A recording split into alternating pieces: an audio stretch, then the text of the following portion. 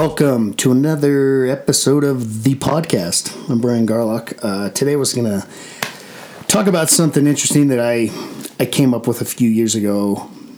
Like I said previously, I work with a lot of youth. I work with a lot of different staff. And we've had over 2,500 kids go through our program. So we've had a lot of different experience with what works and with what doesn't. As far as parenting goes, as far as even interacting with the kids that we have that are in our facilities, I came up with this little theory. We call it the Pendulum Theory, and it kind of caught on as far as with our company goes. And it kind of as I watched a lot of these staff interact with the kids, we tried to decide what is it about the ones that are good, or the parents that have a lot of success with their kids as opposed to the ones that don't. Same with our staff. We're trying to figure out why is it that this staff is so effective and this one isn't. And it came down to it, we have a lot of staff that are super nurturing people. They got into this field to help out kids. They got into it because in their past they'd had somebody who had helped them, and they wanted to give back. And so they become very nurturing kids. Other people show up, and they've got an axe to grind. They want to be punitive, and they want to kind of make sure that these kids and whoever pays the price for what they did. We found that both of those types of staff weren't that great. And, this includes coaching, too. I feel like I've been a coach. I've coached all my kids all the way through their younger years, mostly in soccer, but coaching, it's kind of the same boat there, that a coach that's just always super nice cheerleader type of guy probably doesn't get as much out of his kids as he could. Also somebody who's super punitive, that just yells all the time, same boat. There's playing scared for a coach usually doesn't bring out the best in an athlete. But anyway, what we kind of figured out is if somebody could harness in both of those at the same time. So where the pendulum idea comes in is that a pendulum swings both ways, equal distance both ways. And kind of imagine that one way is kind of a nurturing side, and the other way is the consequence side, or the accountability side. And so as a staff gets better and better at their job, they usually are able to swing both ways on this pendulum further and further, but equal distance on both sides, that they can go. They have the ability to. New staff kind of come with one or the other usually. A little bit too punitive or a little bit too nice. I always think of my wife. She's the sweetest lady in the whole world, but probably would be the worst staff anybody could ever. She just is so positive all the time that, a kid would bust a hole in the window and she'd, "Oh, wow, you are a tough little whippersnapper today," And so she just, there's a reason why she doesn't work with these kids. She's just super, super. She ended up being a great mom and raised some great kids with that style. But we kind of figured out that the staff that's able to sit a kid down and kind of give him hold him accountable to the negative behavior that they've displayed, at the same time doesn't hold a grudge, and they can swing back the other way when they're doing well. So let's say a kid won't get out of the bed in the morning. That staff is able to go in there and have a frank discussion with the kid. But the second the kid gets out of bed, whether the kid swore at him before, whether they, did something that in many ways could offend a staff, they didn't hold it against them. The second they got out of bed, then they swing the other way. Good job. Now let's get rolling on the day. The kid slips back, says, "I'm not going to school." The staff goes back, swings back the other way when the kid does. And sometimes you just need to almost look for an excuse to be able, so that everything just isn't punitive. Some parents have the hardest time swinging back towards the the nurturing side. They feel like they're almost not doing their job as a parent when they're being kind and they're being loving to their kids, which is it's just absolutely crazy.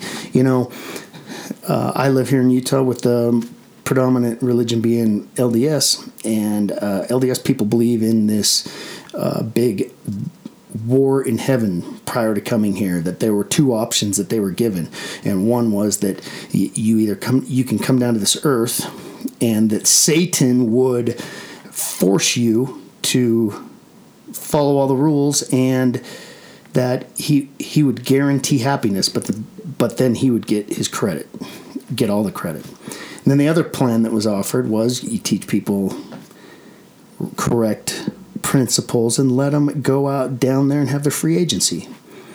And that's what members of this church strongly believe. And I find it super ironic because so many of their parenting styles, I mean, these are people who really buy off on this and that really believe that this is what happened and strongly would testify to that's what they believe.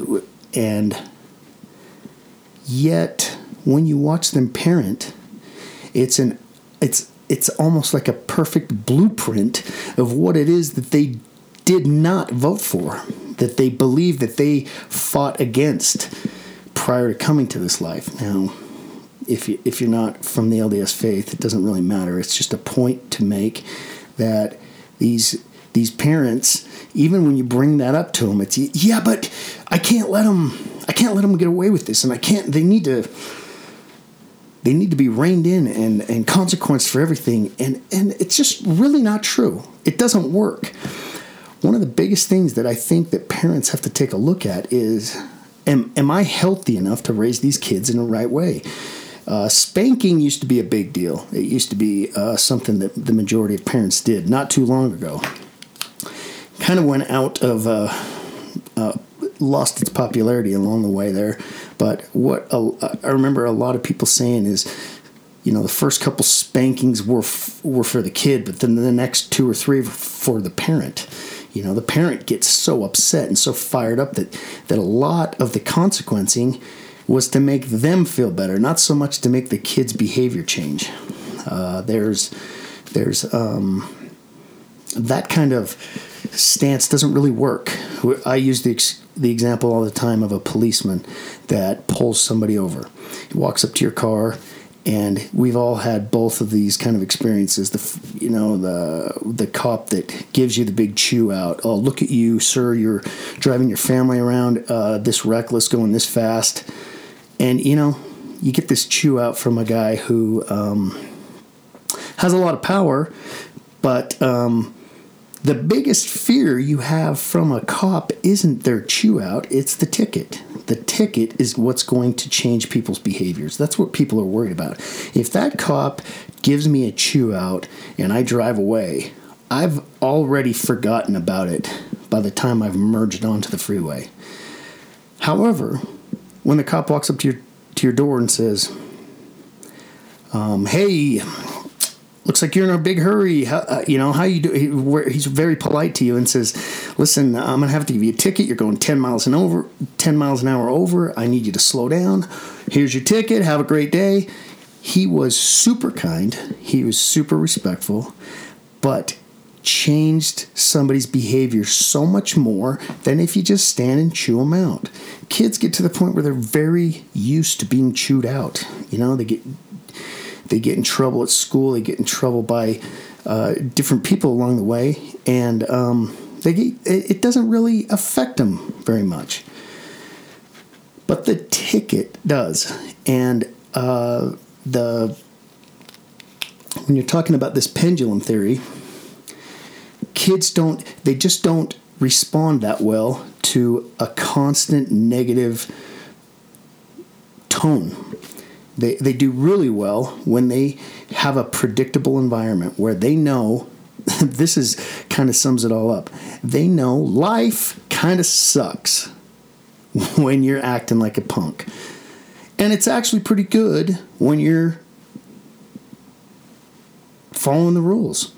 If they can learn that basic lesson, Well, what's the fastest way to get him to learn that lesson? Well, think of a dog being, when he gets a biscuit or whatever it is, a doggy treat every time he does something good, and he doesn't get one every time he doesn't, or who knows, they have the electric. Whether you agree with this or not, it's just a point to be made. They get zapped when they do something bad. They get a doggy treat when they do something good. Pretty soon you've basically taught them. You've changed their behavior. Well, kids are a lot the same. They realize if I don't get a payoff for this negative behavior or I get a consequence for it, then I'm going to stop doing it. The problem comes when parents or staff or coaches are only focused on the negative, and that's all they talk about. Well, that gets confusing.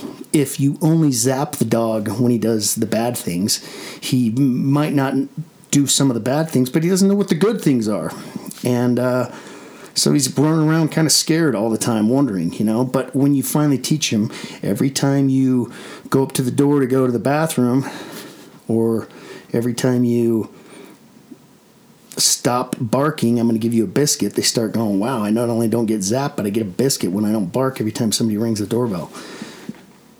Kids are the same. And you got to learn as a parent to really not hold grudges for a week. What ends up happening is that you lose all that teaching time because the kid's going, wait a minute, I turned around my behavior. I took the consequence. Why is my mom still being so upset at me all the time? Anyway, I think there's a lot to go with this pendulum theory. I think parents make a lot of, in their best efforts, make a lot of mistakes that set them back a lot. Home needs to be a very predictable place. The consequences don't need to be made on the fly. Sit your kids down and make strike while the iron is cool is what a good way to say it. Make the rules, make the consequences, make the positives all together. Sit your kid down. Say, what's going to happen if you show up late for your curfew? Let the kid help out. Well, I'm going to have to, who knows whatever your consequence is going to be. What's it going to be if I get all A's this quarter? What are you going to do for me, Mom and Dad? And this is what ends up happening, and it's just so fun to watch happen. Let's say a kid gets grounded, which we could talk about later. Grounding is an option that I don't like too much, but say you're going to get grounded if he comes home late. The kid comes home an hour late for his curfew, and a parent can honestly be like that second cop, be like, man, I hate that you're going to miss this and this and this week because you're grounded. But you are. And it takes the negative emotion out of it. The parent can be like, dang it, I wish you wouldn't have done that. But it's a completely different way of thinking, and it works so good. The kid doesn't think, my mom was just ticked off today. It was already set up. You can take all the negative emotion out of raising your kid because things are already set up. It doesn't feel like a parent is just losing it, and the kid can't really use that against them. When everything's set up prior to it all happening, then there's nothing to argue about, and a parent can be really empathic about it. But anyway, I'll just touch on grounding for a second. Grounding, I don't love it because I think, you ground a kid when they're at their worst, obviously, when they're struggling and having a difficult time. And then all of the things that they use to cope with difficult times, you take them away from them. And it's kind of counterproductive. If you think about it, you train people to go to their bedroom and take a nap every time they do something wrong, when the opposite would work so much better. Like, give your kid a bigger list of things to accomplish that day. Okay, now you're grounded, if you use the same word, but that means something completely different. It means you are going to do this amount of chores per day. You're going to, even send your kid. I want you to walk to the library and back. I want you to check out a book. It's 2 miles away, but the book, you're going to show that you actually got there. And the kid is out walking, doing something actually productive, and able to think about his behavior more so than just laying in bed taking a nap. I mean, you end up having adults that just learn to go crash in their beds every time things go to pot, and it's a horrible way to do things. So send your kid off. Goodness, just send him down to McDonald's and have him bring you back a Diet Coke. It is so much better of an option than to just ground them. And if I think grounding is going to go the way of spanking. It just doesn't make any sense. Maybe back in the day when people lived in farms a lot more or something and you had to be home because you had to work so much more. I don't know. It might have been more beneficial. But now, keeping a kid in his bedroom, I mean, you teach him, you use music, use hiking, use exercise, use all these things to do when you start getting into a funk. And then when they actually get into a funk, we strip them of all the things that would help them get out of it. Parents fight back at this mentality a ton. And I think it rolls back to, what is your ideal goal? Is it to help the kid's behavior, or is it to make you feel better? Are you feeling like your kid's really getting away with something? Because they're not. But you're parenting them in a way that actually teaches them just the most basic lesson. Like I said previously, you do good, life's pretty cool. You start popping off, life starts to suck. And teenagers can learn that very quick. But if they're in an environment that's unpredictable, they don't know which way their parent's going to swing in a pendulum. They don't know how long the consequences are going to last. You just have chaos. And this is a really sad thing to say, but, one of the biggest problems I have in running this program is too many of the kids they want to stay. And that's sad, because when you're stuck in a group home with 16 kids and staff and, 16 boys, just that fact alone it's just tough. You don't get to go out and hang out with buddies. You're just locked down. And for those kids to a lot of times sabotage their treatment, which means do something dumb to add time to staying in the program because they prefer that environment to home, that is a super sad thing. I mean, that's just proof that they thrive in an environment where they're safe, where the people around them, they know what they're going to get out of these people. They know the rules. They know all of the consequences. Everything's just listed. And so nothing really comes as a surprise. And then they go home like on a visit and nothing's like that. If mom had a bad day at work, it affected everybody at home. The way she consequenced, the way she interacted with the kids. And so, anyway, the pendulum theory works super good, but it's very tough, and you're going to always find that you lean more naturally one way than the other. But to try to hone that skill in, to be able to to be a little humble when you want to just maybe continue to be frustrated with your kid, to let that go. It's funny because I think we all want to pretend like crazy behavior isn't part of us, that it's everybody else out there, that everybody else has the tendency to be crazy, but we all are at different times in our life, and passing that on to our kids when they don't deserve it. I remember a time when my daughter didn't want to take my advice on stretching before a game. She's a great soccer player. She's played professionally. She's the captain of her college team, and she is just a great soccer player. But she got to a point where obviously dad doesn't know what he's talking about anymore. So I was giving her some advice, and she wasn't obviously taking it. And I remember just thinking, you little arrogant punk, I hope I didn't hope she got hurt. But at the same time, I was thinking, good heavens, if you're too good for this, you could learn a lesson from getting hurt, you know?